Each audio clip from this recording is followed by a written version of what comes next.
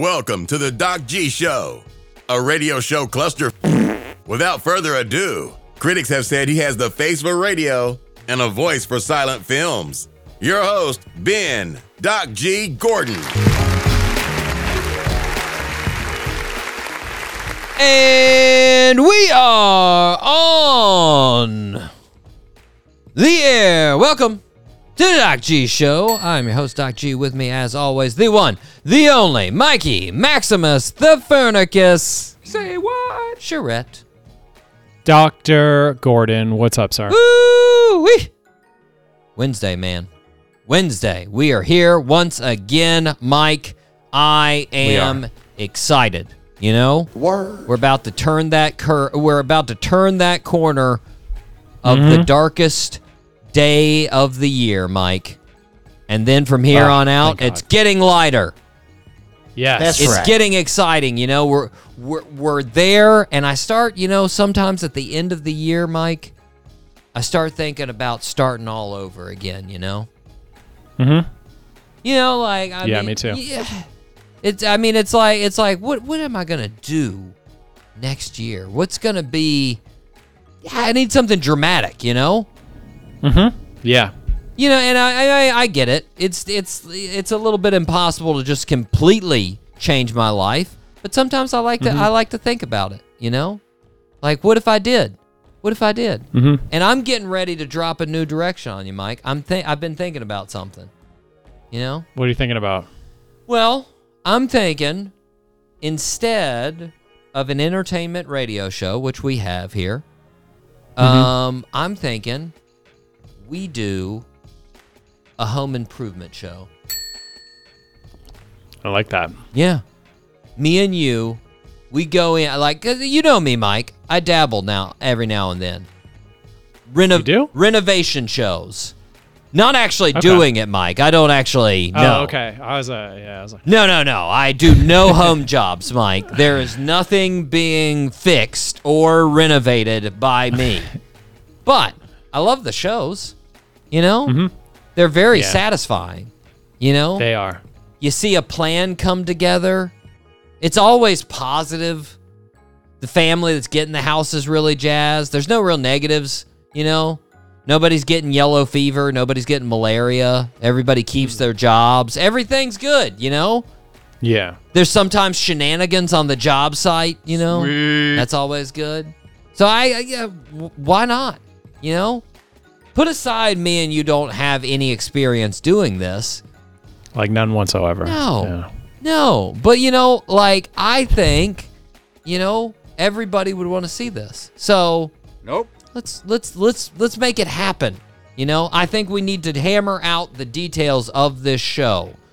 So first of all, Mike, you need to decide, what do you want to do on the show? Are you looking to be the architect, the crotchety contractor? Are you the guy that keeps reminding everybody like, we don't have the budget for that. We can't do that. We gotta stick to the plan, you guys. Are you gonna be that contractor? Are you gonna be? You want to be the flamboyant designer that makes the homeowner's dreams a reality? What are you thinking? What do you want to do? Who's the guy that busts down all the walls? The demo man. Sledgehammer. I want to be the demo man. That job looks fun. That's right. Yeah. I like that, Mike. Knocking out walls. That's it. We can be the demo guy. We can have multiple. You will be demo specialist. You will just come in and tear up. I like it. I like it. Yeah. Mike. That's me. It's important in these shows to have one person who is the central character of the show that has no real experience in renovation, but as the show always advertise, they create a unique house that people love. That's going to be me. Say what? I'm just going to make the most ridiculous, impractical, not possible ideas and be like, let's do this. And we'll have a contractor. They'll be like, none of that. We can't. No, none of that will work. And I'm like, yeah, let's try it. Come on. We'll get there. You know, that's going to be me, Mike. I like that. Like it's like Pimp My Ride, but like renovation style. Yeah. I'll be exhibit. Okay. That will be me. I will suggest all of these things, and then we'll get the crew together, and the crew will call all of my ideas really dumb. That's what we'll do. And then they will call you up, and you'll just knock out. That's what you'll do. What do you need me to destroy? Right. And then maybe sometimes they don't even have a house for you to destroy. Maybe you'll just knock the out of somebody's car. Just be like, they're down. And they'll be like, why did you destroy my car? Sorry, I'm Demo Man. My bad. I got a little over enthusiastic. I'm sorry. Needed a new door. Yeah, thought you needed it. But we need, along with our decision, now that we know you're going to be Demo Man, and I'm going to be Creative Idea Man, we need a location, Mike. We need a location where we do these renovations. Like a central office? Well, a city, a state, something. So a city, okay. What about like probably, Detroit? I feel like there's a lot of activity. There's a lot of opportunity. There's a lot of opportunity. But I will say there's already shows in Detroit. They already have renovation shows. Somewhere new. Yeah. I mean, they got them in Chicago, New York, California. They even got them in Mississippi. Like at first I was like, Mississippi, that's our jam. We make fun of them all the time. So why not give back to them? Why not give a little house reno? But they're already covered. Blam. But I was thinking, Mike, you've mentioned it multiple times on the show. It's your ideal picture of America. I think we should go with Vermont. Yeah, let's go to Vermont. Vermont, Mike. We go to Vermont. Now, I was thinking about it. We're going to have to film and work for this show June to September because otherwise we may die of cold. We would. I mean, we would die. Yeah, I don't know. I mean, I'm going to real-time Google it here, listeners. I'm just going to look real quick what we got in Vermont, Burlington, Vermont, what our temp is. Mike, what do you think it is right now? Give me a guess. Right now? Yeah. I'm going to go with 35. 31, Mike. 31. 31. That is atrocious. I'm not interested in that. Yeah, no that way. Can you imagine trying to work in that? My hands would freeze off. That is not. Yeah. No, thank you. Inside jobs only. I will say that would be good for filming, little quirky thing. We show up, little show antics. It's like 55 degrees, a lovely summer morning, and we show up in parkas and snow pants. Like, good Lord, how are we gonna do this, you guys? I don't know. We might die, and since hypothermia conditions out here, Mike, we need a name. Put the hammer down. You can't control it. Your hands are numb. It's not gonna work. We need a name. And so I was thinking, I just a little bit of research. I thought we should endear ourselves to the good folks of Vermont by relating to their past, Mike. We'll call ourselves the Green Mountain Boys Renovation Revolution. I love that. GMBRR. Yes, Mike. In case listeners didn't know, there was a Green Mountain Boys revolution back in the day. They took part in the Revolutionary War, Mike. So we just throw in renovation there. Yeah, and now we're going to take part in the Revolutionary War renovations. Renovations. Yes, Mike. Exactly. Now, we've got everything. The last thing that I think we need an angle. A trumpet player. Okay. All right. Need a trumpet player. We need somebody playing music on the job. Just when we finish a segment, he just comes in and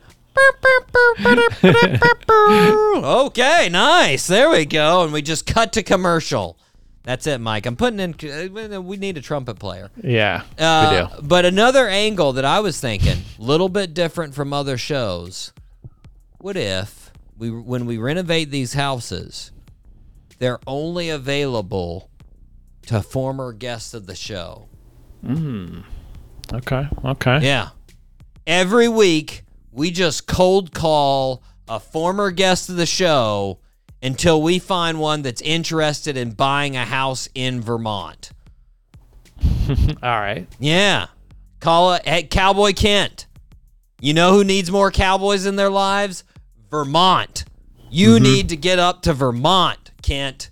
You need to make it happen. You got money in the YouTube game. Spend it on a house in Vermont. It's well crafted. Yes! Me and Mike, he demoed it. I made great ideas, and then we paid everybody else to do everything. All right? You need to. Is there a moat? Yes, there is a moat. There's a moat around the house. There is a moat, and you can ice skate around it during certain times of the year. You can keep it safe from when you're doing your cooking. No worry about fire spreading. You've got a moat. Lewis Black, you're angry most of the time. You would be happier if you had a house in the woods in Vermont. Mm-hmm. You know? Studies show this, yes. Yeah, I think it would be great. Everybody would, the listeners of the show would carry over to our renovation show, and they'd be like, oh, my God, yeah, I remember that show. I remember when Lewis was on there. That was a great Thanksgiving special. I'm so happy now that he has a fantastic Vermont home, you know? Mm-hmm. Mm-hmm. And we'd give him a discount. We'd give him, like, I don't know, 2%, 3%, you know? Wait, what? Yeah. We got to get Something profits. We got to keep, we got to keep the doors. We don't want them to get angry. Yeah, we got to keep the doors open. I mean, for us, there's got to be some kind of profit there, Mike, I'm just saying. For sure. We can't let GMB down, That's not going to be what we do. Nope. Mike, so in our 2 weeks off of the show, I'm going to be working on this. Okay. I'm going to be working on this. I'm going to be working on several other things, but mainly renovation show. Okay. Mainly that's to come, Mike. So get ready. You're going to want to learn how to demo over the holiday break, right? I'll look at some online certificates. Just some license. Just go around Las Vegas breaking, Okay. Yeah. Just sledgehammer, and when get some reps in. When the police ask, just, hey, I've got a show. It's pretty important. All right. I'm working on it. It'll work out great. In the meantime, Mike, you want to fire this show up? Let's fire up this show, Doc G. 5, all 3 engines up and burning. 2, 1, 0, and lift off. Mike, we have a fantastic guest. We have Thomas Armstrong from the fantastic band Demob Happy on the show, Mike. My goodness, another one. We were talking about it with one of our guests just the other week, but another group, these guys, like, just thousands of miles. I don't know how, after a week, I would have been like, I give up.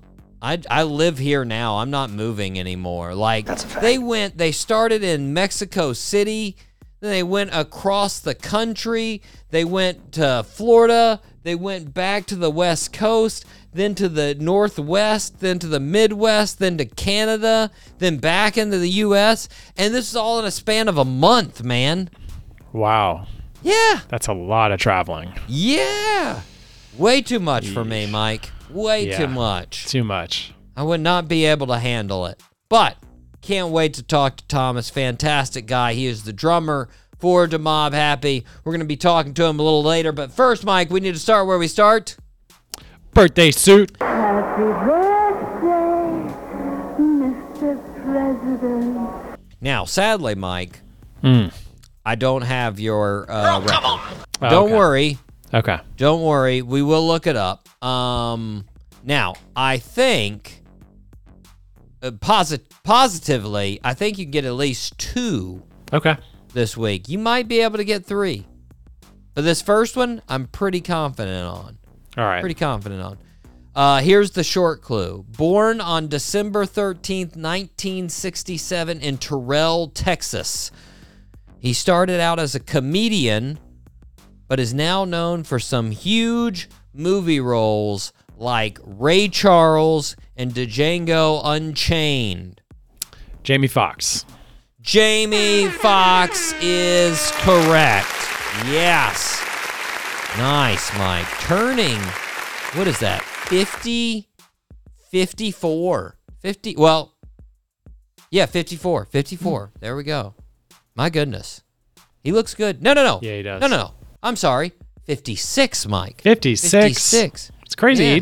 He hasn't changed. Like, he just looks the same. Mm-hmm. He just has not aged. He did have that health scare back there. Yeah, he did. Just, He did have a little health scare. But he still looks good. yeah, he's like freaking jacked. Did you see him in Comedians in Cars? Oh yeah. Ah, great episode. Yeah, man. Yeah. He didn't start doing comedy until 1989, until he was 22, and he did it on a dare, like a lot of people did. His girlfriend told him to go up do stand up at an open mic, and he was like, Psh, I will, and he did. And he seems like a guy that's confident like that. Yeah, he does. I have zero confidence to do that. No way. Somebody would be like, I dare you to do that, and I'd be like, I dare. I bet you. I won't. This won't happen right now. Like, how much you want to bet? Yeah, this won't happen right now. Yeah. But I mean, not too surprising too. He was just an all-star at everything. He was a great singer growing up. He was great academically. He was fantastic on the basketball and the football team. He was just an all-star at everything. And then it's crazy, only 2 years after doing that dare of a stand-up, he was on Living Color. In Living Color. 2 years. 2 years, man. Absolutely bananas. Did it say where he started? In Dallas. And he started in Dallas. Yeah. In 2 years. Yeah. Man, that's wild. It's crazy. Crazy, man. Happy birthday to Jamie Foxx. Super talented fella. Super singer, athlete. Now is gambling commercials that they show all the time I forget which. Yeah. MGM, I think. Yeah, I think so. Yeah. I think so. Mike, are you ready to rip some headlines? Let's rip some headlines, Doc G. It's now time for Rip from the Headlines. Okay, Mike. First off, very exciting news. It's a news story about the company Loyal, which Loyal is a canine pharmaceutical company. So making a little dog drugs there, Mike. Okay. They have announced that they expect their drug right now, labeled as an investigational new drug, L0Y-001, to be approved by the FDA. And Mike, this is extremely exciting because the company claims that their drug helps any dog over 40 pounds live longer. Yeah. Okay. Helps them live longer by helping slow down age-related processes. Okay. Yeah. So what do you think, like 5 years, I get? Like 10 years? I don't know, Mike, but in other 100 news... years? In other news, Mike, I'm very excited to start taking dog medicine. This is going to be fantastic. Yeah, get that beef flavor. I sort of wondered when I looked at this, Mike. I was like, so we can do it for dogs, but not humans? Like, I mean, really? Like, it seems like if it works for that mammal, wouldn't it work for us? I don't know. But apparently... Be careful, Doc G. It sounds like the plot of a new Teen Wolf. I'll take it, and then all of a sudden, the next day, I've just got a football-sized tumor growing out of my neck, and I'm like, that was a bad decision. Oh, bad. Hey, I'll live forever with this tumor. If it were Teen Wolf, I'd be fine with being a hairy dude that could dunk. That's fine. I'll do that. True. Yeah, he did have some abilities. If I turned into like a dog man, I'd be okay with that, I think. I'd be all right. I guess I'm going down too far down this hypothetical. Mike, little news from down the road there in Ocala, Florida. Oh, Ocala. Yeah. A 11-year-old boy was arrested, I'll say again, arrested for making a false report about an active shooter at his school. Word. So the 11-year-old did this reportedly because, quote, He wanted to go home early. Come on, buddy. Makes sense for 11-year-old, right? Sheriff Billy Woods, which is a perfect sheriff's name for Ocala, said in a statement, quote, "For what? A prank? Because you wanted to go home? I will not tolerate my young citizens being fearful of going to school because you wanted to be a jokester in hopes of going home." Word. The sheriff said, Mike, that under the law, a person who makes a false report has to pay restitution for the cost of the law enforcement response. Ooh, that's where they get you. So true. Now, he said, quote, which in this case will equal hundreds upon hundreds of man-hours. This young man is going to need to mow a lot of lawns to pay that bill, he said. He said that? He said that. Wow, that's hilarious. He said that. Now, Mike, first of all, I would definitely argue hundreds upon hundreds of man-hours? You probably sent 15 people to that school, and they were there for 45 minutes. It's probably like 20 man-hours, max. Not hundreds on hundreds. Where are they coming from? California to investigate this shooting? Like, get out of here, man. Second of all, he's 11. That's a fact. He's not a young man. If he was 15, that'd be different. There's a lot of growing up between 11 and 15. Yeah. There's all kinds of things. But 11? No. Has there ever been a time that someone has said, wow, that 11-year-old really thought that out? No, that's never happened. I don't think so. Wow, that 11-year-old really understood the implications of his actions. No, that's never happened. Wow, that 11-year-old's foresight and trepidation towards hijinks is staggering. No, they're 11. They do dumb constantly. You could double that age, Mike. I still do dumb 22. Yeah, 22. Come on. Yeah. 11?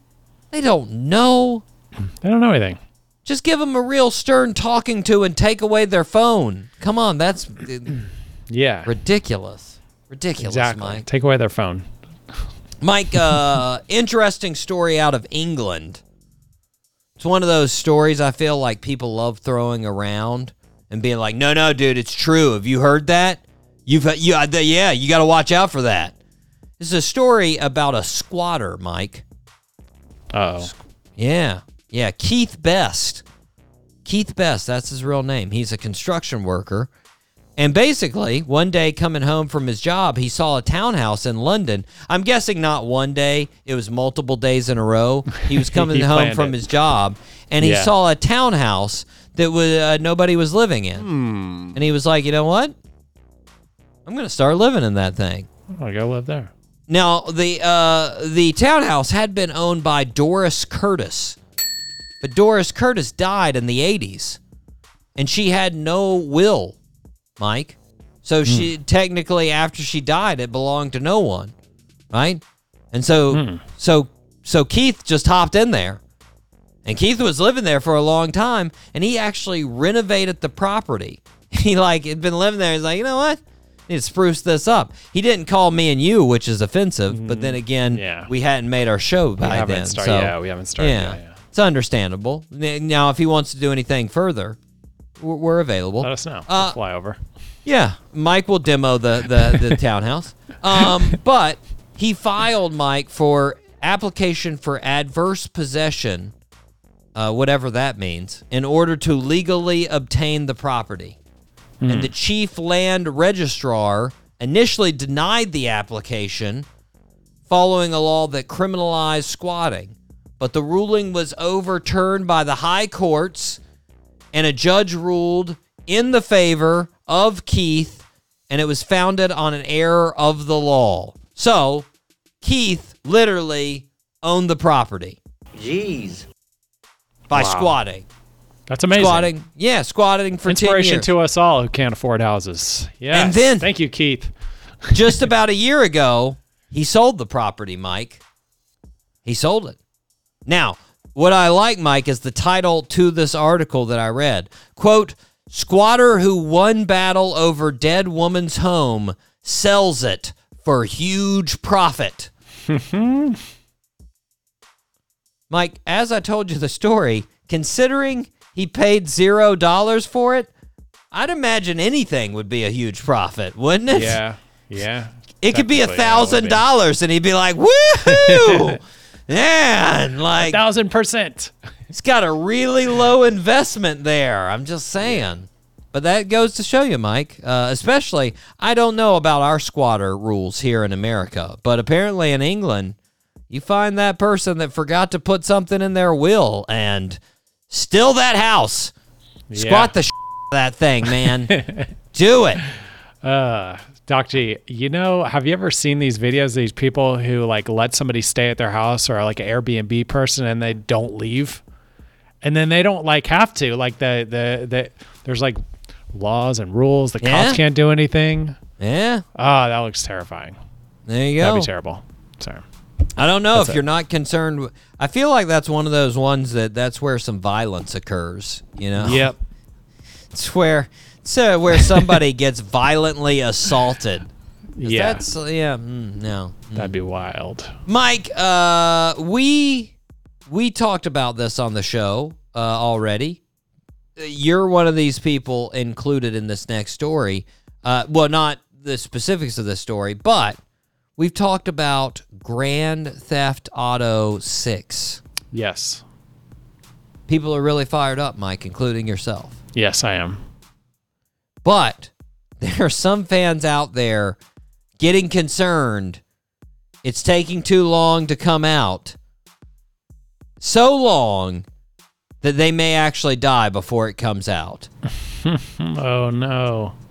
There's a Reddit thread, Mike, that has popped up with people lamenting that they are concerned they will not get that sweet gaming experience before they die.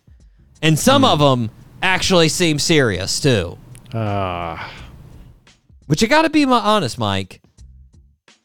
If you're going to die, why do you really care about Grand Theft Auto? Like, really? That's the biggest thing? Like, oh, no. I really wanted to go around the fake villages and have sex with some old people. And now I'm not going to be able to do it? Oh, the worst. Like, I don't know. It seems like pretty low on my list of things. I don't know. In their defense, Doc G, I mean, come on. Grand Theft Auto. The sixth one? We've been waiting 10 years for this. How long? How many years? It's been 10 years? It's really been that? I didn't even check. It's been too many. It's been, I think 2011. Holy crap. I didn't realize it'd been that long. Sure, yeah. Grand Theft Auto 5 release date. Yeah, Google it's been a long time. I would be concerned. I'm a little bit concerned. I'm going to guess 2012. I'm going to guess 2012. It is 2013. Yeah, 10 years. October 1st, 2013. So we just hit the 10th anniversary just 2 months ago. All right. Well, Mike, I have full faith that you will live to see the release. Full faith. I do too. Mike, disturbing story out of the car industry. Car companies have been rapidly increasing the use of subscriptions, Mike. Blam. Subscriptions. After you buy the car, charging you for unnecessary shit. Yeah, so stupid. Toyota, Mike, charges $8 a month for the remote start option. What? Come on. What? BMW charges $20 a month for enhanced cruise control. Ford charges $75 a month for assisted cruise control. Assisted? It is assisted. Yeah, exactly. GM is expecting so much from their subscriptions, they're planning on making $25 billion a year by 2030 from subscriptions. Wow. $25 billion. That's more than That's Netflix terrible. makes right now on their subscriptions, Mike. That's effing ridiculous. Yeah, it is. In fact, in a recent survey performed by global consulting firm Alix Partners, Alix Partners? I don't know. ALIX. I don't know what that is. Alix? Yeah, I don't know. Alix? Leaks. Anyways, apparently in the survey they did, 60% of consumers said they are willing to consider subscribing for enhanced safety and convenience features as long as they don't feel like they are being charged for something they already paid for. Who the answered the survey, Mike? You did pay for it. You paid for the car. Like, what are you talking about? Hey, you paid for the car, but it does fall apart and you might die. But Yeah, no if airbags. if you pay for the subscription, we'll let you live. Like, no. $6, you get your airbags. You're like, Yeah. the car's flipping. You're like, I should have paid for That was subscription. bad. But I yeah, need like an airbag.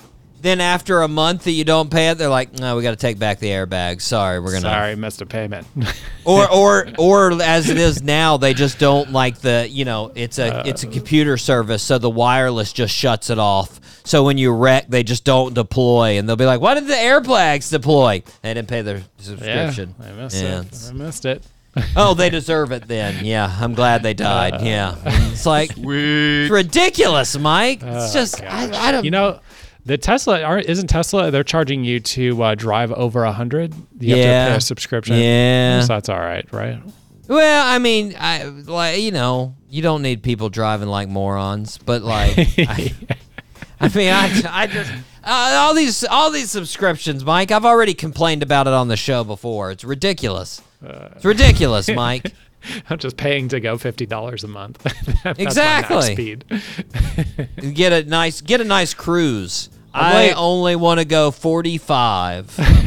What is that going to cost me per month? Max 45. Regardless, Mike, we need to take a break. We are going to be right back. But first, we're going to hear from our guest. This is the one and only Demob Happy right here on the Doc G Show.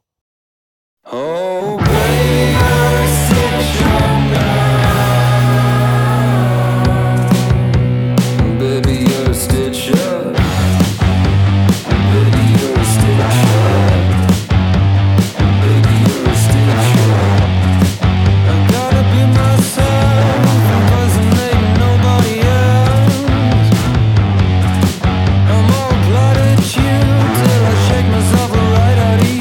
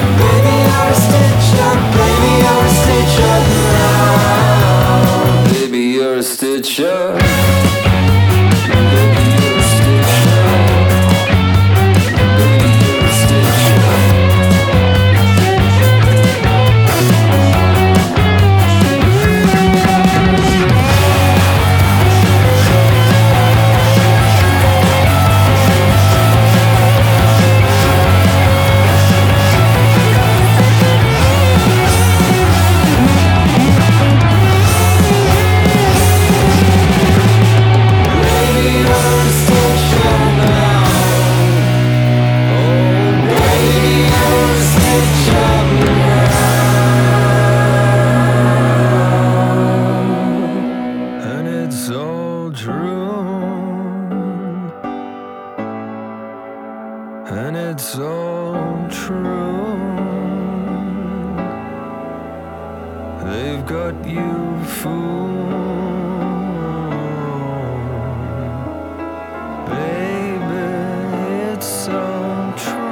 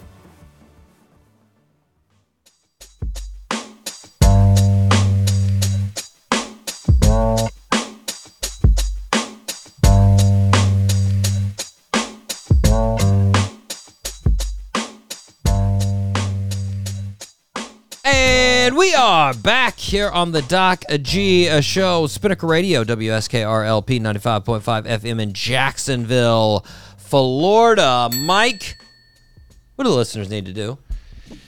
Well, Doc G, if the listeners feel like the show is a positive way to waste their time, they should please subscribe on Apple or Spotify or SoundCloud or wherever they get their podcasts. It is a cost-effective way to support the show. And if the listeners are feeling extra generous, they should leave us a 5-star review. Amen. Super easy. Comment. Amen. We love comments. Mike, interesting story real quick about the listeners and their interaction with us, you know? Mm-hmm. So I try to keep up with the social media feed, try to throw things out there. So true. And we've had some really good guests on there, you know? We've had some really amazing stories put out there, I thought. Little clips that I put out by guest, you know? Almost none of those. You know, we talked about this feature off the air before, but on Instagram now, you will get followers that when they follow, it will say they followed you because of your reel, you know, or your post, you know? Mm-hmm. And I don't think this whole year we've gotten one of those because of our great guest, which is amazing to me. So I feel like some of those guest interviews, I'd be like, oh, I want to hear more great interviews like that, you know? Mm-hmm. But no listeners, no Instagram followers from that. However, come on. The reel that I put on about people doing butt stuff in the hospital has had multiple people follow because of that reel. People have said, no. butt stuff? Yeah, I'll follow that page. That looks all right. Let's go ahead and check that out. What? What is wrong with you people? Gosh. Come on. Not that All I'm right, Doc G. not that I'm upset Renovation show or butt stuff. Mike, I've got an idea for a show. It's called Butt Stuff. Oh man, don't get me wrong, listeners. If you're here for butt stuff, we appreciate it too. Okay, We do. Whatever you're here for, we appreciate it. And you know who we we talk really about bidets every once in a while. Oh, don't get me started, Mike. You know, on the renovation show, there will be bidets. Every toilet. That will be my over-the-top renovations. Why'd you put it in the urinal? Why did you put it in the kitchen? Because it needs a bidet, all right? You need to be clean when you're cooking. Oh, anyways, Mike, we need to thank the regular listeners. They know all about bidets. They've heard it since the beginning. Now, should I try to do it in reverse? This is going to be horrible. I'm going to try to do it in reverse, Mike. You got this. Shout out to Boynton, Virginia, Chicago, Illinois, Baton Rouge, Louisiana, Athens, Georgia, Spartanburg, South Carolina, Los Angeles, California, Asheville, North Carolina, Olive Branch, Mississippi, Thomas. I got to read. I've got all the cities I'm trying to read right to left, Mike. It's just not natural. I just can't do it. Okay, where did I leave off? Toms River, New Jersey, Katy, Texas, Peoria, Illinois, Tulsa, Oklahoma, Biloxi, Mississippi, Winfield, West Virginia, Barcelona, Spain, Richardson, Texas, Genoa, Italy, Boardman, Oregon, Dublin, Ireland, San Diego, California, Piracai, Brazil, Ashburn, Virginia, Anoka, Minnesota, Frankfurt, Germany, Gainesville, Florida, Radford, Virginia, Columbia, South Carolina, Jacksonville, Florida.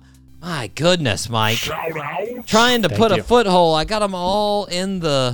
I'm just horrible in reverse, horrible. But thank you to all the regular listeners. We appreciate it. Thank you. Frankfurt, Germany, those guys are regular, man. Those guys are very regular, and we appreciate any international listens. Genoa, Italy, shout out to you guys. Piracai, Brazil, shout out to you guys. Dublin, Ireland, I bet it's cold. Mike, who $20 bet right now. What do you think's colder? Frankfurt, Germany, or Dublin, Ireland? I'm going to say Ireland. Okay. All right. I'm checking right now. All right. I'm checking. It's like a coastal. It's like a... Ireland. Oh, you missed it by a degree. Oh, come on. Dublin, 44. Frankfurt, 43. My goodness. I don't want to be in either of those weathers. No, thank you. No way. No, thank you. But I wouldn't mind, guys, live show summer. How about that? Summer live show. There it is. On the coast. Let's do it. There it is. 4-star semi-regulars. First off, Mountain View, California. Shout out to you guys. Shout out to Kansas City, Kansas. Shout out to you guys. Shout out to Virginia Beach, Virginia. Shout out to Toronto, Canada. Shout out to O-Town, Orlando, Florida. Shout out to Monterey, California. You know those guys. Monterey. Mike. Oh, yeah. Repping the hood. There it is. Oh, man. Oh, my gosh. Yeah, Mike's went on supporting the whale watching tour. I love it. The semi-regs. Shout out to Oak Grove, California there. We've had those guys a couple times. Welcome back, Sacramento. Shout out to Farmington Hills, Michigan. Shout out to those guys there. Sorry, guys. Mike suggested you for renovation shows. I was like, no, we're going Vermont.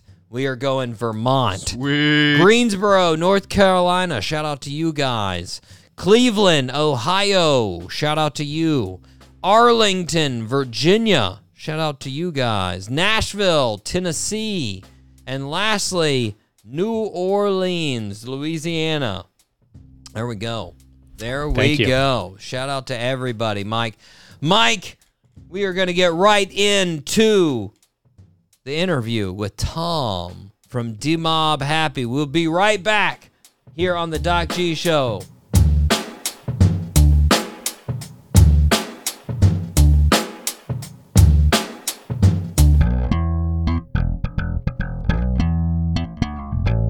Hey, what's up? This Rock Montana. This Mucho Yellow. And this Rockin' Yellow. And you're listening to Doc G Show from 803 to 904. The best show on the radio. You dig? This is 95.5 Spinnaker Radio. WSKR-LP-FM, UNF Jacksonville.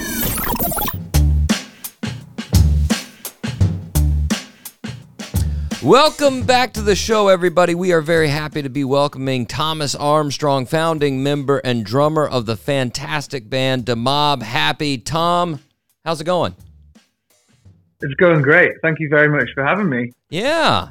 So you guys, you just finished a huge North American tour. Well, it was very huge as far as size. It was actually, compact in a month. You guys, from October 14th to November 16th, you got miles in. You went from Mexico City, East Coast, Texas, West Coast, Northwest. We were spiraling all over your country. We hit Canada twice and then back down and back up again. And yeah. I mean, that gives you, that's got to be a world of difference from touring Europe as far as like time in between shows. Yeah, it really does actually, because just logistically, with the size of America, there was some shows where, for instance, when we came to Florida, when we were in Jacksonville, we did a stretch with a band called Death from Above 1979, who were a band that we've loved since we started out. So that was super cool. And we really wanted to do that run, but it was kind of sandwiched in the middle of our run. So at the start of it and at the end of it, there was actually drives that were technically impossible. Being New York to Orlando, New York one night, Orlando the next day. So we had to kind of split off into, so we're normally three. We've got a fourth member for live. He just did the drive, took 2 days doing it, and then we flew ahead and rented all the gear to make that first show in Florida happen. And it's just crazy big. So touring in England and touring in Europe, it's shorter hops for sure, a few hours. We're getting more used to it over there. But yeah, man, it's big. We drove for 12 hours in Texas and we were still in Texas. It blew our mind. That's always, Texas is always especially across country, it's always just the killer. It's like you said, it's you're in Texas for a day and you're like, yep, still Texas. That's that. Still flat, here. Big. Just, yeah. And it's so different. You go, all the different cities of Texas, if you're up in the panhandle of Texas or you're in the swampy areas around Houston, it's all just, yeah, they've got a lot. We've got the woods as well. We've got it all really. It's basically its own country. But you guys actually. You went through there on this tour, but you also went through last in spring. You guys went through there. I saw you down in South by Southwest. And you did the Jam in the Van performance. And that was fun. I was thinking, I've had so many artists on the show that have done Jam in the Van, and I've never really asked them about the performance as far as actually, it seems very unique. How was the Jam in the Van experience? It was great. Because it was sandwiched into the whirlwind that is South by Southwest anyway, it's kind of, you're normally on the bounce back from the night before, being a bit hungover, diving into the next set of shows. Or I think we'd just done another live session in just a garden for Black Star, who's like an amplifier company over here in England. Maybe another show after that, and then because I think we did about 10 or something, and then blast across to the Jam in the Van place. Was parked up outside a barbecue place, dragging all the gear through the mud. And then really it was just about fitting in. That was the main kind of hustle. It was just, they were all really helpful and really nice, and they were stoked to have us.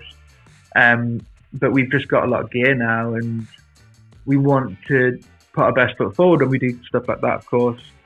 So it was just fitting in as much as we can to do our thing as best as we can. And then after that, I think we did a few run-throughs. It was kind of over in about maybe 30 minutes or something. It was in and out. Yeah, I definitely think, when I see other, like, cause I mean, you guys, like you said, 3-piece touring, 4-piece. I see bands go on there that are like 7, and I'm like, how do you guys? Yeah, and they're just like God. crammed in there, like bassist on top of a keyboard player, like, just like, it might need a bigger van. Yes, we probably have it easy compared to some of those bigger bands. Yeah, for sure. Work a little bit, but now have you? I mean, now that you guys have toured the U.S. a good amount, do you have an affinity for any particular region? Is there any region that shows Demob Happy more love, or you get more excited for one than the other? I don't know. We've definitely noticed. We mentioned it last time that like your Florida shows are normally popping. Yeah. Like people just up for it, which is always really nice. Would you say Floridian? Is that a word? Yeah, it's Floridian. Yeah. Oh yeah. Those Floridian vibes. Oh yeah. But we've always really liked Joshua Tree. That's a place that we like. Every time we'd ever been over to the States, we try to visit there, even though we'd never played there. Because we're huge fans of Queens of the Stone Age, and it's kind of a bit of a hallowed ground for us. So we've been visiting there, and it's every time we go there, something kind of weird or fortuitous or just strange happens, and we bump into someone who changes the course of things in whatever way. So yeah, we really like it out there. And now we play Pappy and Harriet's, which is a really cool bar there. Yeah. Out in the desert. Nice. A couple of times we did that on the last tour. And actually got invited in to hang out at Rancho de la Luna the last time we were there. So we met at Catching, and they're working on their anniversary album there. It's such an amazing place. Yeah. But yeah, we love it out in the desert. You've got a lot to offer, really. We like it up the north as well, up in kind of foresty Washington, Seattle around there. It's super cool. We often talk about our various American dreams. We're like, where would we go if we moved over? Like, where would we actually want to live? And it's hard. We've got lots of places we like going. It's hard. I can't. I can't stomach cold, so it would have to be a warm place. That's why I'm in Florida. Can't take. I love the Northwest too. Really beautiful, really nice. Love the forest up there, but too rainy, too cold for me. Too much. Yeah. Not enough sun. When I got back to the north of England from the tour, and my house was cold. I was like, oh, okay, here we go. Another winter in Newcastle. Yeah, I mean, Joshua Tree though in general too it's a cool place. Like you said, there's a lot of there's a lot of musical history there in general. Eagles have a connection there, and U2 has a connection obviously there, and you just have people seem to go there and get quite inspired and like make connections and kind of it's a bit of a magic place. For sure. Well, I saw an interview you were talking about actually touring, and you're talking about when you're out on the road, you try to eat fairly healthy, and you try to avoid fast food, which is hard to do in America. Do you have now? I've had a couple bands from from England talk about how actually one of them, they were all about Cracker Barrel when they would go on the road. That was their stop. Do you have any go-to American places when you're on tour? Well, we don't necessarily avoid fast food, but we call them like burger tokens. So if I'm going to use up a burger token, I want to use it up on a good burger. Makes rather sense. than kind of like something at the Waste side of the it. road. Yeah, exactly. So, I'll hold out for In-N-Out Burger, or I'll hold out for like Paisano sandwich if we're in Philadelphia, that kind of thing. So we love food, and we love eating good food. And it's one of my favorite things about touring is getting to go to these places. Like for instance, the sandwich shop in Portland called Fried Egg. I'm in love, and it's the best fried egg breakfast sandwich. It's like pesto and chili sauce and sausage and fried egg and nice bread. And no, I can't have it anywhere else in the world. and I kind of like that. You can get so much stuff so quick everywhere, and I kind of like to wait 2 years until I go through that town, and hopefully I've got time and I can have that sandwich. So I love those independent shops like that. When we're on the motorway, when we're on the highway, and that's when we're trying to avoid like your kind of sweaty heartburn hot dogs and the stuff that just 7-Eleven hot dogs, McDonald's burgers. Yeah. Mm-hmm. So our refuge out on the road, out of the cities, is kind of Panera bread. That's like, if we need lunch and we don't want to weigh ourselves down too much, we've got a long drive and a show to play, and we know we can get a soup and a sandwich in there. Although I would be warned about their lemonade charges, because they're killing people, man. You got to watch out for those things. Too much. So on the day we heard on the news, as I was telling you earlier, our fourth man did a big old drive from New York down to Florida, and to stay awake, he had one of those charges. And that was the day before it all came out, and he was like, I was wired, man. I was not falling asleep. He was like, wait a second, was that me? Did I die? What happened? Oh no! Yeah. Got to Florida in 3 hours. Oh gosh, yeah. No, it's pretty. They pack it with caffeine. You do have to watch out. I mean, you wouldn't think from a place like you said, like Panera, because you go in there and you want to fall asleep, but not when you have one of those. No, we have noticed though since our kind of, because we toured a lot before COVID. Mm-hmm.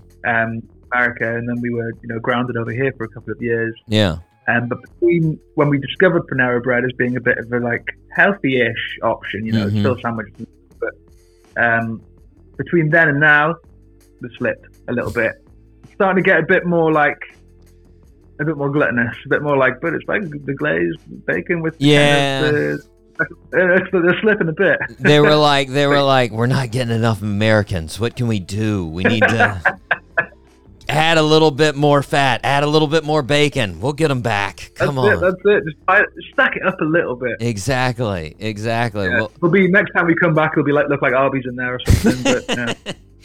We've added curly fries. Come on. I want that in Arby's if I could have less meat, because the sandwich I wanted had 5 different meats. And they looked so confused. What? I think they said no. Less? Did you mean to say more? We can give you more meat. I don't know. I was like, can I get the turkey, the bacon, and the pork, like instead of, and like not the beef and the other stuff as well? And they were just like, no, I don't think we can do that. Not the rattlesnake. I'm good on the bear. If we could take those meats off, that's fine. Yeah. Well, I heard, you're talking about before COVID, I heard on a tour there back in 2019, you had like this horrible stretch of luck. Your car broke down, a car was impounded, you almost got struck by lightning. First, did you avoid lightning this time around on the tour this year? And can you give us just a play-by-play on the lightning story? What happened of almost getting struck by lightning? So we'd had a kind of, as you say, a really serious run of just one thing after the other. I mean, we lost a box of vinyls of our own albums. Somehow they disappeared, and the car was impounded. It was a couple of near-death experiences on the road. A guitar was lost. All sorts of stuff just kept going wrong, and it got to the point where we were like, this is crazy, and we were like, well, this is a cursed tour. It just keeps happening, something every day. So we decided, in a kind of moment of madness, we were in Birmingham, Alabama. It was a pretty sure summer month, and I was like, I'm going to write down everything that happened. And there was about 35 items or something. I wrote it all down on a piece of paper. I was like, we're going to take this out and set it on fire. We're going to break the curse. So we put it in like a little metal bin, and we went and took it out on the roof of the venue, and it just started raining. And it was from sunny skies. It just started raining, so we couldn't burn this thing. So I dragged a table outside onto the roof, and we burned the list of misfortune, which I've been trying to remember, because I was like, I'm going to take a photo of it to remember all the things that happened. Yeah. And Matt, our singer, was like, no, because then preserve. Yeah, it's the there. curse. Yeah, mm-hmm. That's true. So we burned it up, and we set off that night, driving up towards, I believe, the Blue Ridge Mountains up north of Alabama. Yeah. And massive storm. When the rain started, it just kept going, and lightning lashing around and stuff. And what I thought had happened, we were just driving down the highway, and I thought out the corner of my eye there was the biggest explosion sound, like a crack. That the volume I couldn't believe, and it looked like a rocket had taken off in the forest because it went from the ground up, white flame, ripping upwards, and it was a tree immediately beside our car. It got struck by lightning, like 3 meters away. Yeah. And the tree just burst into flames, and we all were like whooping, bouncing around like, what just happened? But it missed us, and that was the kind of, we were like, right, we didn't get hit by lightning. We very nearly did, but it missed us. So that's the end of the curse. And things actually were better from that point. Whether it was us burning up that bit of paper or not, things started looking up. Or yeah, maybe the curse was trying to follow you, and the lightning was ameliorating the issue of the curse. You know, maybe the the final whip crack. Exactly. Well, along with the weird American tour stories, I also saw on the European tour a while back, Adam got strip search on the Sweden-Norway border when you were on tour with Frank Carter and the Rattlesnakes. Why? Why did he get strip searched? Well, we woke up. We were on the tour bus with Frank and the band. We were sharing the bus on that tour. Yeah. And we'd left Stockholm from the night before. We were still driving because it was a long way all the way up to Oslo. Mm-hmm. And literally woke up there was no dogs on board, but I woke up with a dog's muzzle just coming through my curtain, and I was like, well, what is that? And then you move it, and there's a man with a gun, full gear, and the bus is being searched. And then look out the window, and the bus is inside a warehouse, and we've been pulled in there. So we all get lined up, all bleary-eyed and tired, just woken up, get lined up in this warehouse, come forward one by one, dog sniffs you, and you go, oh yeah, through this door please, you're fine, through this door, next one, through this door. And then it gets to Adam, dog sniffs him, and they say, come this way, and took him through a different door.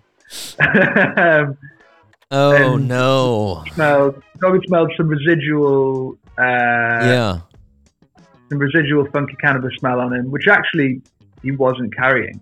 Yeah. But it from, I think, Copenhagen, where you can buy that legally. Yeah. Copenhagen called Christiania, and the guy had said to strip off to his underwear, but he hadn't actually realised that he said that. So when the guy left the room, he just got fully naked and waited. And then the guy walked back in and was like, "Oh, you don't have to." Oh Jesus! God no!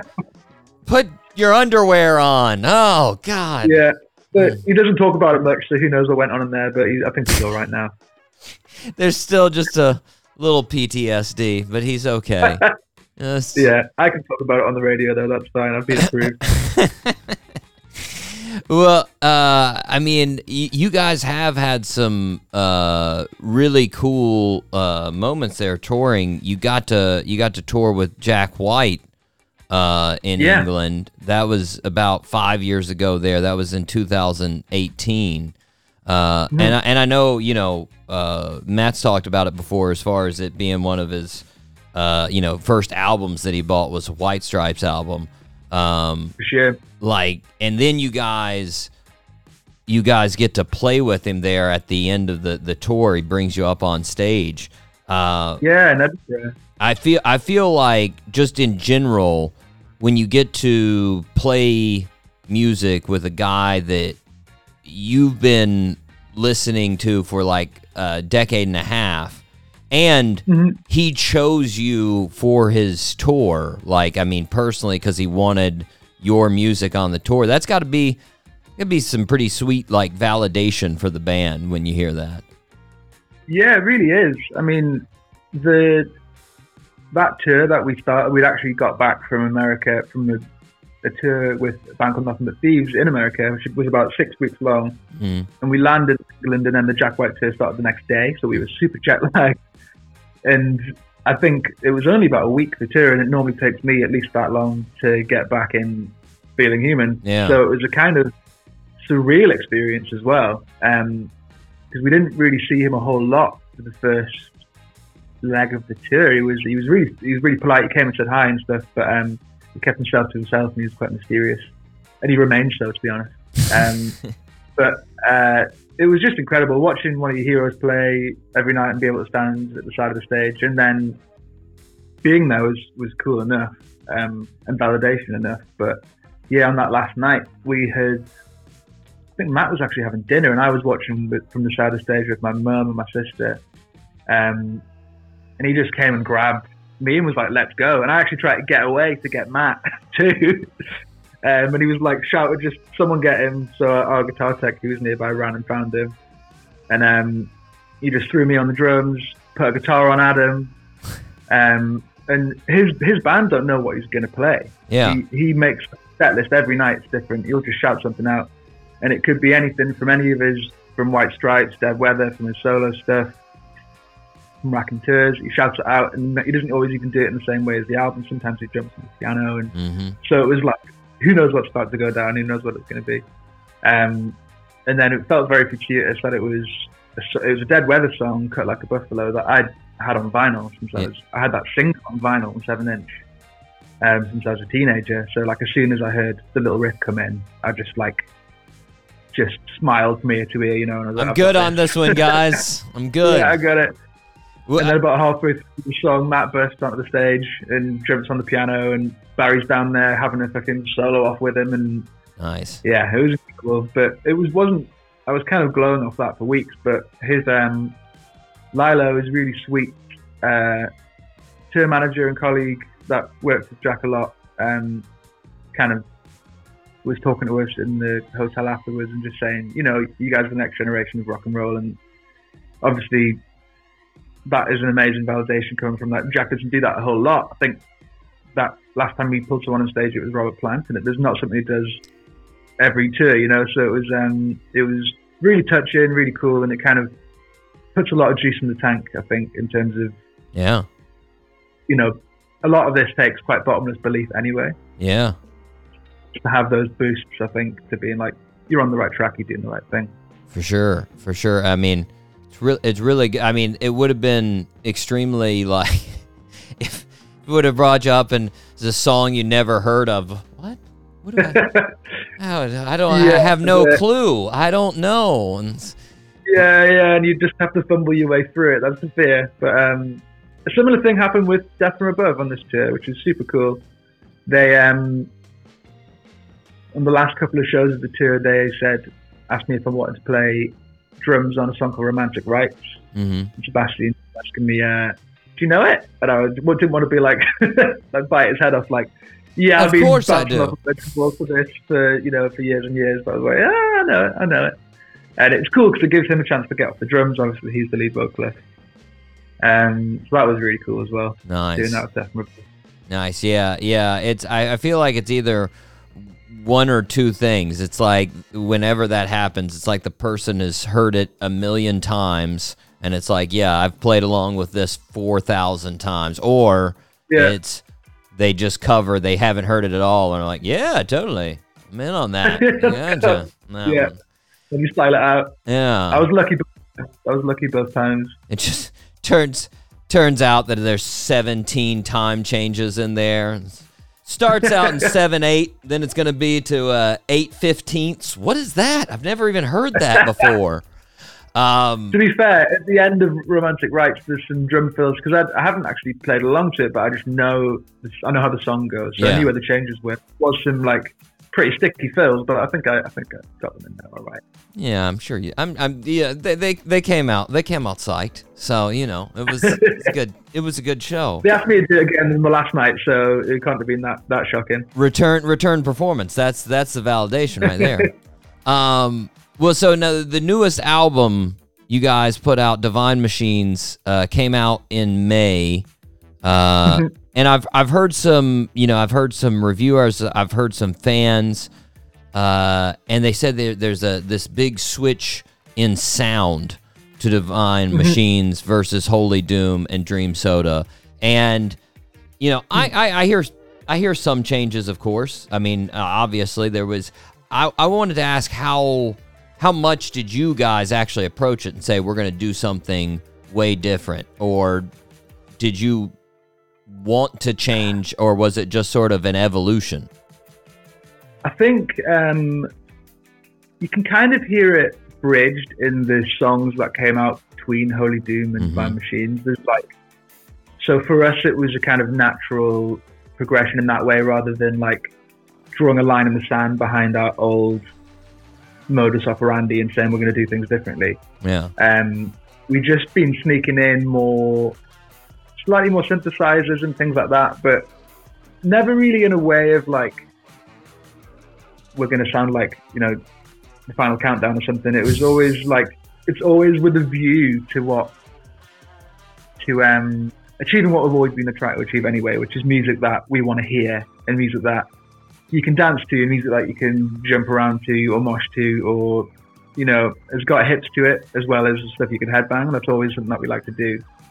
And I think it was just broadening the palette of what tools we were using more than anything. And I think our songwriting, generally, Matt, I know, had been the music he was creating at home that we all brought in, because Matt writes a whole bunch of the songs, most of them really, and melodies and lyrics, but a lot of stuff we bring in together, and it could be a riff, or it could be something, a jam from a sound check that we bring into the room. We normally go away to a cottage in Wales and turn our phones off in the countryside and write for 2 weeks or a month, and we all bring ideas in.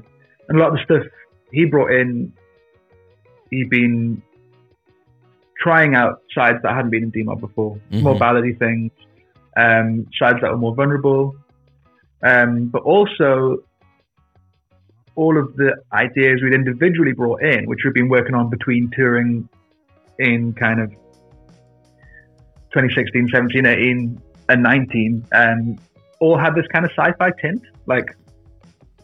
Independently of each other, we hadn't kind of talked about doing that. Yeah. We just brought these ideas in, and we were all kind of messing around with these John Carpenter-y, horror-y, sci-fi Blade Runner synths and vibes in the songs we were writing. So it felt very organic to follow that and to lean into that. Nice. But it came together in a very different way to the other albums as well, though, because in that writing session in Wales, luckily we decided to capture it as best as we could, whereas previously we just we would try and capture stuff to be able to remember what we did, but we wouldn't try and capture it to be usable. Yeah. And what would happen is you'd get this kind of demo fever of you're in the studio and there's a moment that's just glowing on a demo and you love the performance, but it's not captured well. You try and recreate it and it's often really difficult. So we were like, right, well, we borrowed a bunch of really nice microphones from a few microphone companies here in England, and we spent a couple of days miking everything up really well so we could just hit the red button and just, if we liked an idea, we could just start capturing it. Then with a view down the line to being if there's a lick or a fill or something that we just love and want to keep it when we finally record this album, we've got it there. Nice. And then so we came out with a kind of bunch of songs roughly done. We'd work on a song for half a day, say, and then get down a version and move on to another one. And then, so we'd been locked away doing that, and we came out. While we were there, it was the first case of COVID in the UK. And a week later, after we got home, it was locked down. The studios were shut. The studios were shut for 2 years. Yeah. So then those writing sessions ended up becoming the album, really, in a lot of ways. Matt, who's been getting more involved in production anyway, and more passionate about it, and getting more and more proficient at being able to kind of achieve what we can hear on his own. He tinkered with them over the next year and a half, 2 years, added more crazy synths in, was building it up and up and up. And then we ended up having this thing that was kind of like 80% there of the album. The songs had been cut from those writing sessions. And it was weird for me because all my drums had been done right after writing the songs. So they were pretty rough here and there. And then we ended up going back in the end to the studio with this really advanced framework for the album. And with a friend and a great producer called Tom Dargetti, who's done a bunch of Pixies albums and Ghost and Royal Blood and a few singles of ours as well. Went in with him, and Matt kind of co-produced the last stretch of getting that album into what you hear now. So we kept really a lot of the framework and the gold dust that went on top of those writing sessions. Then underneath, I re-recorded a bunch of the drums, and we laid down some more solid foundations here and there. Yeah. And so it came together in a way different way than any of our other albums as well. Yeah. Had you worked with Tom before? Yeah. So he'd done a song. He'd done Dead Dreamers with us, which is a kind of single that doesn't have a home. It's like a nomad along with Less Is More and Auto Portrait. Yeah. We did Be Your Man together, which is on our second album.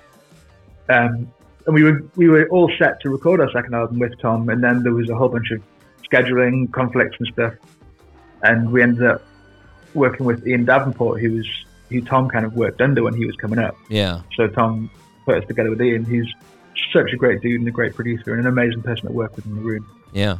And then, so when it came around to, we've got this album pretty much done that Matt had produced. It was kind of 80% there. He sent it to Tom and he said, what would you do to get this over the line? And said I'd probably like get in and capture a few drum takes again, and a few bits and bobs here and there, and then just kind of buff it up really at that point. Yeah. Because a lot of the gold that we normally do later after we've laid down the guitars and bass and drums, a lot of that was in there already. Yeah. Synths and things. So it was really cool to be able to work on that stuff in a way more kind of open way without any time constraints. Yeah. Yeah. Tom seems... We had Joey Santiago from the Pixies on, and he talked about, how his sort of laid back approach as far as production, and how he really liked working with him. So, he's great. He's very kind of, he's very good at his job for one, but he's also like, we laugh a lot. We chat a lot about where the song's going. He's he follows the vibe of the band and tries to let the band breathe and be themselves, not pushing them down a certain way. Yeah. And he's great to work with for that.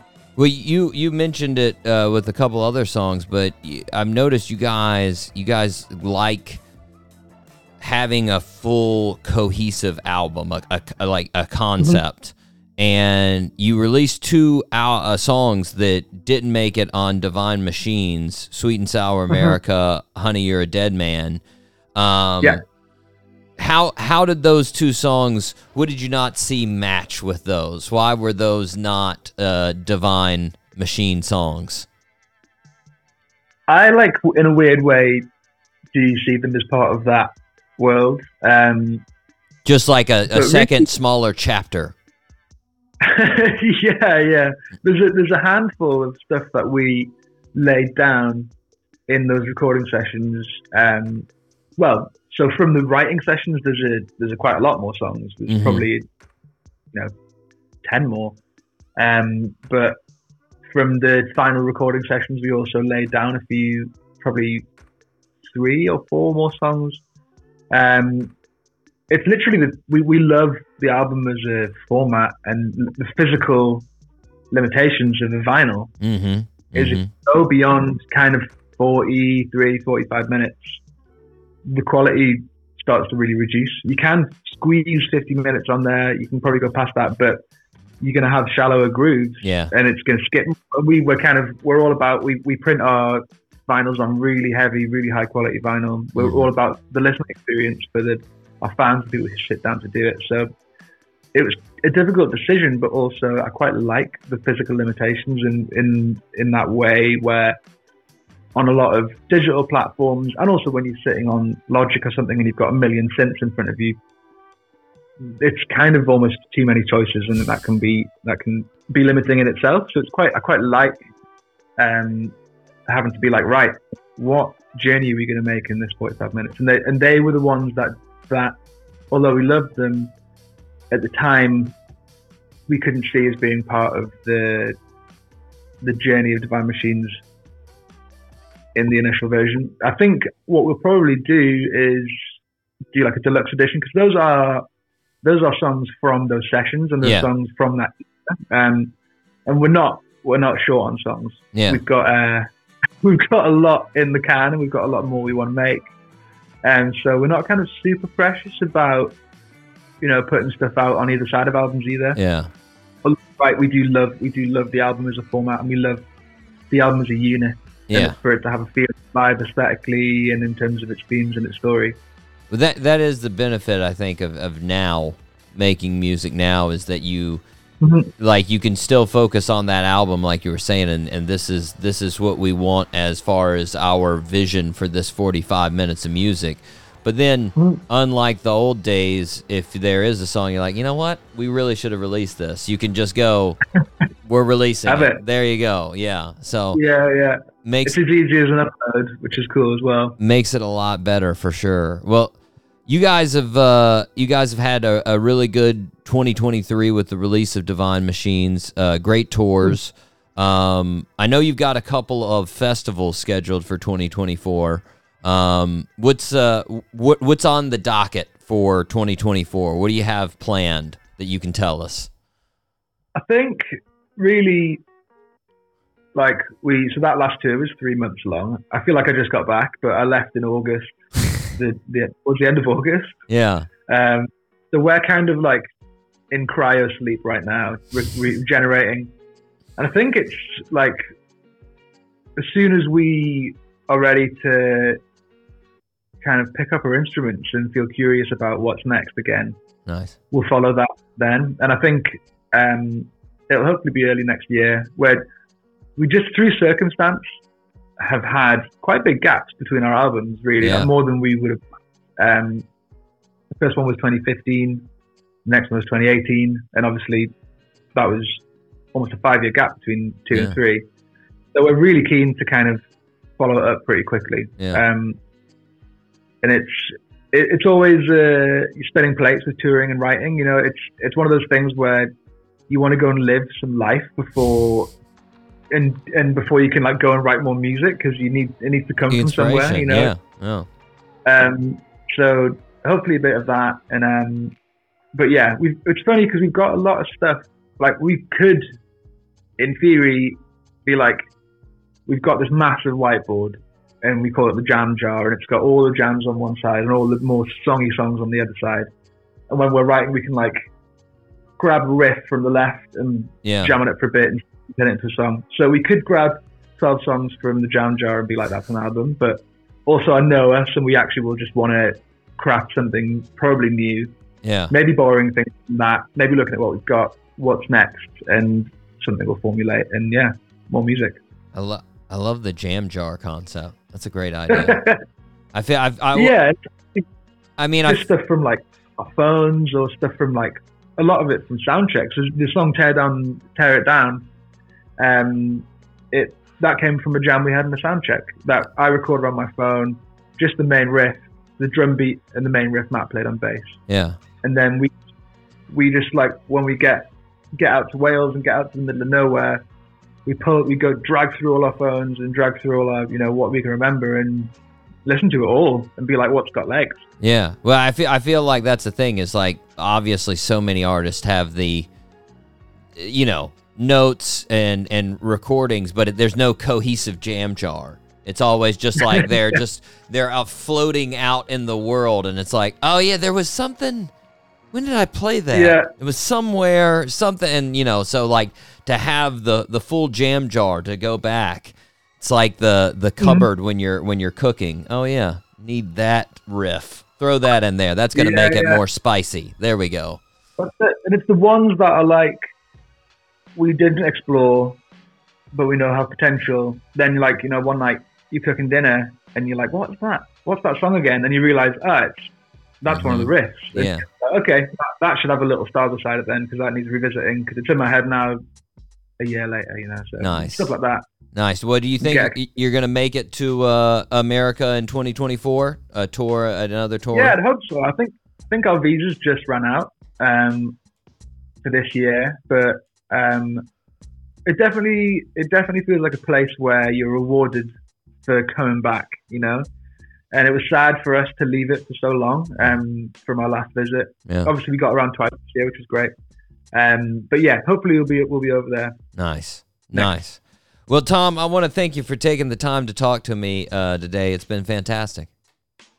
Thank you so much for having me. It's been really great to chat, and great questions as well, man. Thank you. Appreciate that. For sure. Listeners, make sure you check out all things Demob Happy at their website, demob-happy.com, or you can follow them on social media at demob_happy. Right now, let's take a listen to Sweet and Sour America right here on the Doc G Show.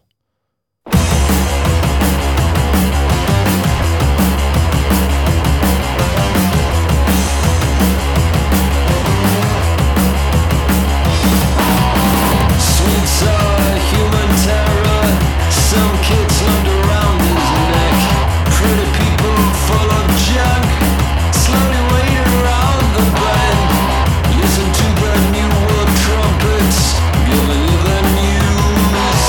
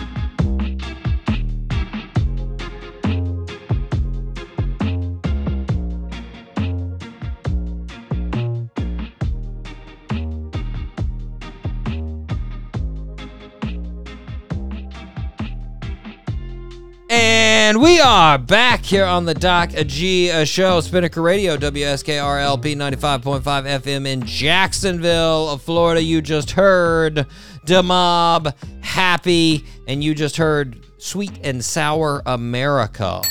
Fantastic. Tom. I wish I had that accent, Mike. I know. Yeah. I know it's cliche, but sounds good.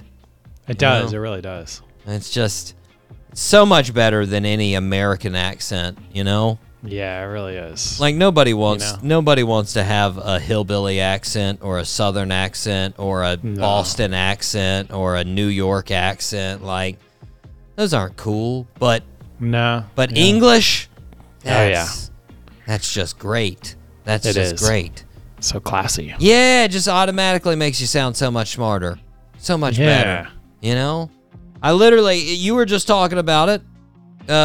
Comedian there had the whole deal where he made you think he was smarter. Drew made everybody think he was first 2 minutes he was British. Classic. I think I might have told you this. I had a friend in undergrad. His name was Ed, and he was from England, and he had just the coolest accent. And on top of that, he was an attractive man. And this dude would pull out a guitar at house parties, and like it would just turn into a mob around him. It just like as soon as like he'd get an acoustic guitar and start singing something softly, and everybody just be like, ah, and like every girl in the party would just go over to Ed, and I'd be like, I'm here. Here we go with this again. I'm here too. Hey everybody, I'm here. Like it's just so upsetting, Mike. He was just so classy and sexy with his English accent, you know? It's hard to compete with the guitar player at the party. Well, and then on top of it, when they're the British guitar player. Exactly. Exactly. I mean, double whammy. I mean, what am I going against? Paul McCartney here? Jesus. Anyways, Mike, they touring the country there, Demob Happy. Getting in the Panera. Yeah. Ooh, Panera. Controversial place right now, Doc G. With the caffeine. You got to watch out. Yeah, with that electric lemonade. What is it called? Yeah, we talked a little bit about it, man. We did. You know, it's one of the, I think you just got to be smart about it, you know, honestly. You know? But I do sort of wonder, like, if it's killing people, you might have a little bit too much caffeine in there. Yeah. You know, but I mean, regardless, I do love their sandwiches. Yeah. Caffeine or not. It's like not bad. It's like not bad controversy. It's like almost like oddly positive it's good. Controversy. Oh, like, yeah. People are like, that much caffeine? Let's get it. Challenge. Like, it's definitely, they're excited about it. They're like, unless 1,000 people die, we're going to keep doing this. Yeah. Like, because I mean, like, you know how addicted people are to caffeine. They hear that and they're like, oh, I got a test to study for tomorrow. Mm-hmm. I'm going to Panera. Like, you know. But, Mike, thanks to the fantastic Demob Happy. If you get a chance, guys, make sure you stream their tunes. Mike, we need to move on to the fastest growing segment in the world. Mike C, top 3. That is correct. Mike, you went with a classic topic here this week. Christmas movies. The old holiday movies, Mike. Say what? Now, I got to be honest, and this does not surprise you in the slightest. I'm not a big holiday movie guy. Me neither. They don't really, I don't really go out of my way. You know, I'm not one of those people that, I will say as a child, I did have to watch Rudolph. I did have to watch Rudolph the Red-Nosed Reindeer. I was a big fan. You know, whatever it's called, like, I don't think it was claymation. Whatever they made that weird. No, it was the puppets. Yeah. They were puppets. Yeah. That was actually my number one, Doc G. 1964, Rudolph the Red-Nosed Reindeer with the Yeti. There you go. Number one. Yeah. Yeah. I used to be Classic. big. That was that for me. I don't know. I probably stopped watching it when I was like, I don't know, 16. That's probably when Christmas stopped existing to me. I don't know. Yeah. Somewhere around when your grandma there. passes away. It's Yeah, you know. Nobody goes there anymore. It's like, yeah, it's just sad, you know. That didn't happen for another like 20 years, Mike, but 15 years. But you know, that's good. But yeah, no, I just that was if I was getting I gotta say if I was getting in the Christmas holiday spirit, that'd be the movie. Yeah. But do you have any honorable mentions, Mike? I do. I have one that's really random. Nobody will know about this. I had to Google it, but it was made 1990. It's called Rockin' Reindeer Christmas. Rockin'? It's like a sing along. Yeah. Did you have to watch it in school or something? Oh no, we had the VHS tape. Oh, there you go. That was a home classic right there. Oh yeah. We had the. Goodness. I used to watch that. It was It's it was really cool. weird. But if I were to watch that now, I'd be like, this is Christmas right here. There it is, Mike. I've got a couple of honorable mentions. I do put Home Alone as an honorable mention. Both Home Alones. Yeah, of course, for sure. Home Alone 1. I like just because I want to eat his pizza when he gets it. It looks delicious. Yeah, it does look good. I want to get in on that pizza. Home Alone 2 actually looks more fun. You know, living out in New York, just kick by yourself. That looks like a good time. Yeah, it was a good follow-up. As a kid, I was like, I want to do that, man. Yeah, get me out to New York. And then my family will get this, but when he started feeling sad that his family wasn't there, I was like, what's his problem? It's awesome. You kidding me? Come on, it's great. Anyways, let's see. Another honorable mention that I got, Mike. I'm gonna have to say, I'm gonna say The Holiday, Mike.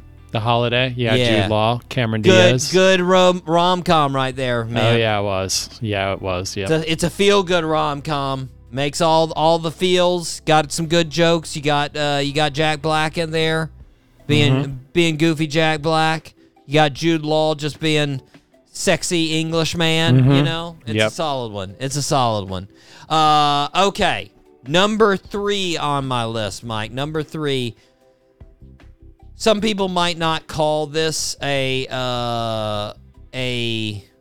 I'm going to switch it around. I'm going to go number 3, another rom-com, Just Friends.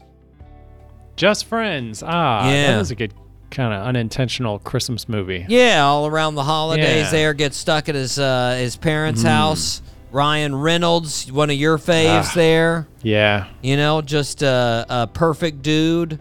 Plays the perfect, I used to be a screw-up as a kid, now I'm awesome and I look good and stuff, but I get screwed up in a whole bunch of screwed-up situations. Exactly. And it's got, what's her name? What is that girl's name? Amy Smart? Is that it? Did I just make that up? Yeah, it is. No, I think you're right. I think it is. Nice. Amy Smart. Look at me pull out a name. Look at me go. Mike, what's your number 3? My number 3, Santa Claus with Tim Allen. This was around when I was like still, of age to enjoy Christmas movies. Santa Claus with Tim Allen. I like it. That was a good one. I like that. I like that concept. Yeah, it's good. He grows the beard, can't stop growing the beard, became Santa. I get it. Yeah. Nice. Nice. Amy Smart, I was right. I'm glad I got that right. Nice. She's how old do you think Amy Smart is? I'm going to say 49, 48. Close. Very close. 47. 47. Still looks amazing, Mike. Shout out to you, Amy Smart. Shout out to you. I want to go out on a date with you just like Ryan Reynolds. Want to do it. Regardless, Mike, my number 2, this is my most Christmas movie on my Christmas list here. Elf. Yeah. Elf. Yeah, it's a good one. I think a lot of people get too excited about it, though. That's why I was hesitant to put it on my list. Like, it's a really good movie, but some people just go bananas about it. I'm like, all right, let's settle down and take it down a notch. I mean, there's some good parts there, and it's a Will Ferrell movie. It's fantastic, So that's why I put it up there. Number 2 for you, Mike. Number 2 for me, 1966, The Grinch Who Stole Christmas, so the animated version. Okay. The version. Yeah, I like it. I like it. That was a pretty big classic in elementary school. Got that one a pretty good. They'd show that one a pretty. Teacher's tired of looking at you turds, so she's just like, all right, Grinch, there, go for it. Like it. My number one, Mike. Not so much a Christmas one, but it's around Christmas. Mm-hmm. And I looked up several lists, and it was on the Christmas list, so it counts. It counts. You've Got Mail, Mike. You've Got Mail. Yeah, Tom Hanks. Okay. Tom Hanks, Meg Ryan. Classic rom-com. Never watched it, but... About the coming of age of email. Yeah, email. Wow. Yeah, it's a good one, man. It's a good one, Mike. You should check it out. Watch a little You Got Mail if you haven't seen it. It's a killer. It's a killer. All right, you're number one, Mike. You can break it out again, even though you already said it. Yeah, 1964, Rudolph the Red-Nosed Reindeer. I like it. I thought it was claymation too. I actually wrote that, and then I looked at it, and then actually, like, they were puppets. They were actually donated to like a museum. Yeah. Huh. So it's like puppets. So it's just like freeze frame puppets, just over and over again. Yeah, pretty much. Like, I think they did the frame by frame. That is animation. That had to be a huge pain in the ass. Yeah, right. How long is that movie? I don't know. It's got to be regular runtime. Maybe not like an hour and a half. But I don't know. They used. I minutes. know whenever they played it on TV, like they would commercial the of it. Yeah. And just like every 5 minutes, you got another. And I'm like, bring back Yukon Cornelius. I don't need to see these commercials. Jesus. 55 minutes. 55-minute runtime. Yeah. So they probably turned it into hour and a half when they had it on TV. Yeah. Probably went. Yeah. So funny. Always felt bad for those misfit toys, man. Like, those things look crappy. And Lord, nobody wants any of those things. And then Hermie the misfit elf, that guy. Trying to be a dentist. He needed direction in his life. Probably needed to understand that he was he was probably not going to be the best, but it's all right. It's a great tale. It's a great tale, Mike. Mm-hmm. It gets you in the Christmas spirit, and I like your list better than my list. Nicely done, Mike. We need to move on, but first, last show of the year. What's our top three? Top three terrible Christmas gifts that you've gotten. Yeah, that you've gotten. Ooh. Think about some. Maybe it was a good Christmas gift that you were like, "What? I'm not going to use this," because that's kind of one of mine. And then you end up using it for your like entire life. I feel like I like if they suck, I just sort of forget them. Right. This is gonna be tough. I'm gonna have to think about. Okay, what about this. I mean, we've already done. Have we done top three Christmas presents before? I think we did. I think we did something along that line. We did top three Christmas gifts. Yeah, we did. Top three Christmas memory. Top three Christmas memories? Okay, we could do that. Let's see, I'm trying to think if I got some really humdingers on the Christmas. Yeah, I mean, memory. I got some pretty boring ones. They're all gonna be like. Yeah, mine are gonna be. I'm gonna have to dig deep. But then again, we did the. They're all tied to the best gifts that I had. We did the Thanksgiving memories, and mine were pretty dumb. So I can follow it up with some pretty dumb Christmas ones. So that's okay. Cool. Yeah. All right, Mike. We have got 2 birthday suits left. We've got an act. Well, we got 2 actors. We've got 2 actors. Do you want the really old actor or the pretty old actor? Let's do it the really old. Really old actor. Okay. Here's the short clue. Born December 13th, 1925 in West Plains, Missouri. And yes, he's still alive. Known for Mary Poppins. That was his really big breakthrough. Mary Poppins. He was on the show Columbo. He was on the show, the Carol Burnett Show. And he was the lead in Diagnosis Murder. He also had an extremely popular sitcom with his name in the 60s.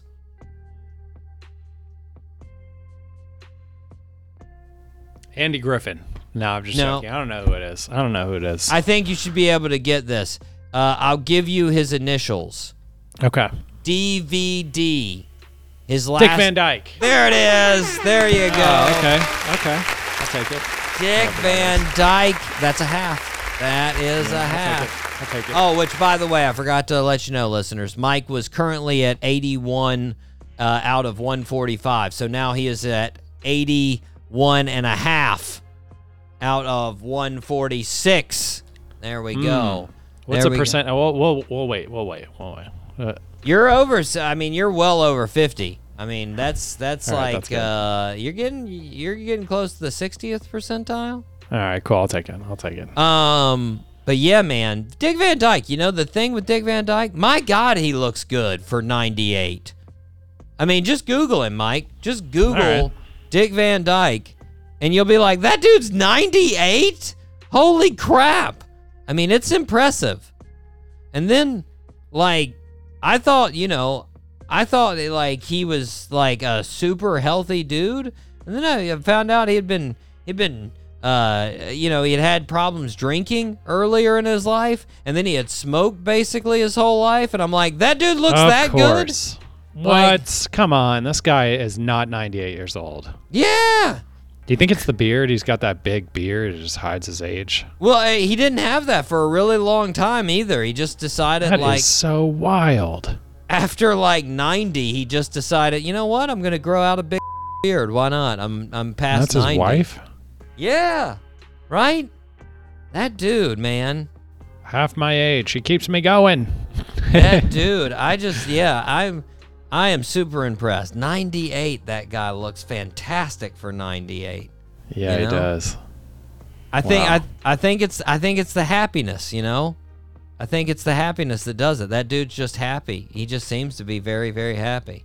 Shout out to Dick Van Dyke. Yeah, shout out to Dick Van Dyke. Inspiration to us all, man. I'm going to start smoking cigarettes. That's obvious. That's obviously the takeaway. Yes. Happy birthday to Dick Van Dyke, man. I mean, my God, looked amazing. Anyways, last one, Mike. I think you can get this one pretty easy too. Born on December 13th, 1957, in Brooklyn, New York. The best clue I can give you is that we referenced him being a guy trying to act like he was a middle schooler last week. His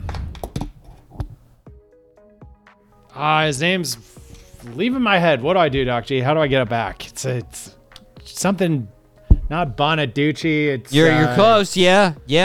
You're on there. Starts with you got the right letter. Doc G, I'm sorry. I'm gonna need a initial. I don't want to waste time on the show. It's like left my brain. I don't know what's going on. SB. Steve Belushi. No. Steve freaking Buscemi. There you go. There it is. You had it so quick last week. You threw it out there so quick. God, so quick. What happened? It's all right. I'll take it. I probably could have cued your brain if I would have said Fargo. There's gotta be a thing that you can do. Isn't there a thing, and it's like right there, and it's and like you. There's all kinds of memory tricks. Yeah, there's all kinds of things. Yeah. But regardless, Steve Buscemi turning. Let's see, what is he turning? 66, Mike. 66. 66. Nice. Yeah. He's a national treasure, Steve Buscemi. We'll never forget his contribution to the 9/11, going in there as a firefighter and helping out. Reservoir Dogs, everything. I'll never forget how you do, fellow kids. Like you said, the GIF is probably one of the best. Yeah, it is. Andy has one of the great moments in Billy Madison back in the day when he played the guy. I don't know if you remember that. Billy Madison's making everything right, and he calls up everybody like he was in high school, and he calls him up, and he's like, "Hey." I forget his name now. I can't remember the guy's name in Billy Madison. But he's like, is this the same guy that I went to school with? And he's like, yeah. And he's like, hey, I just wanted to say I know it's been several years, but I'm really sorry. Like, that wasn't cool of me, and I'm just sorry. And he's like, all right, yeah, cool.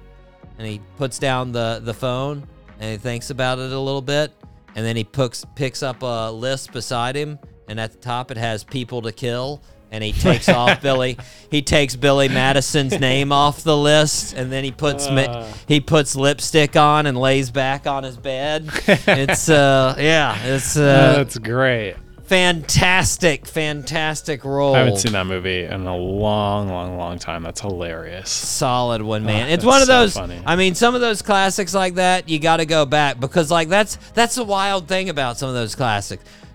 Like, the things that you used to not laugh at are like some of the most hilarious things when you go back and laugh at them. Oh, man. Anyways, shout out to Steve Buscemi. Happy birthday. Turning 66. Dick Van Dyke looking absolutely amazing. Mike, we've got the final show of the year next week. My goodness. Wrapping up 2023. 50 fantastic shows. I'm going to have my top 10 clips out of the show, Mike. We're going to talk those top 10 clips. We're going to talk just fantastic. We're going to have our normal segments. We're going to have Rip from the Headlines. We're going to have Birthday Suit. And we're going to look into the future, Mike. Mm-hmm. Into the future. I can't wait. But until then, I have been your host, Doc G. With me, as always, the one, the only, Mikey Maximus, the Furnicus Charette. Always a pleasure, Doc G. Thank you so much for having me. Of course. And until next week, zip it up and zip it out. Zippity-doo-dah.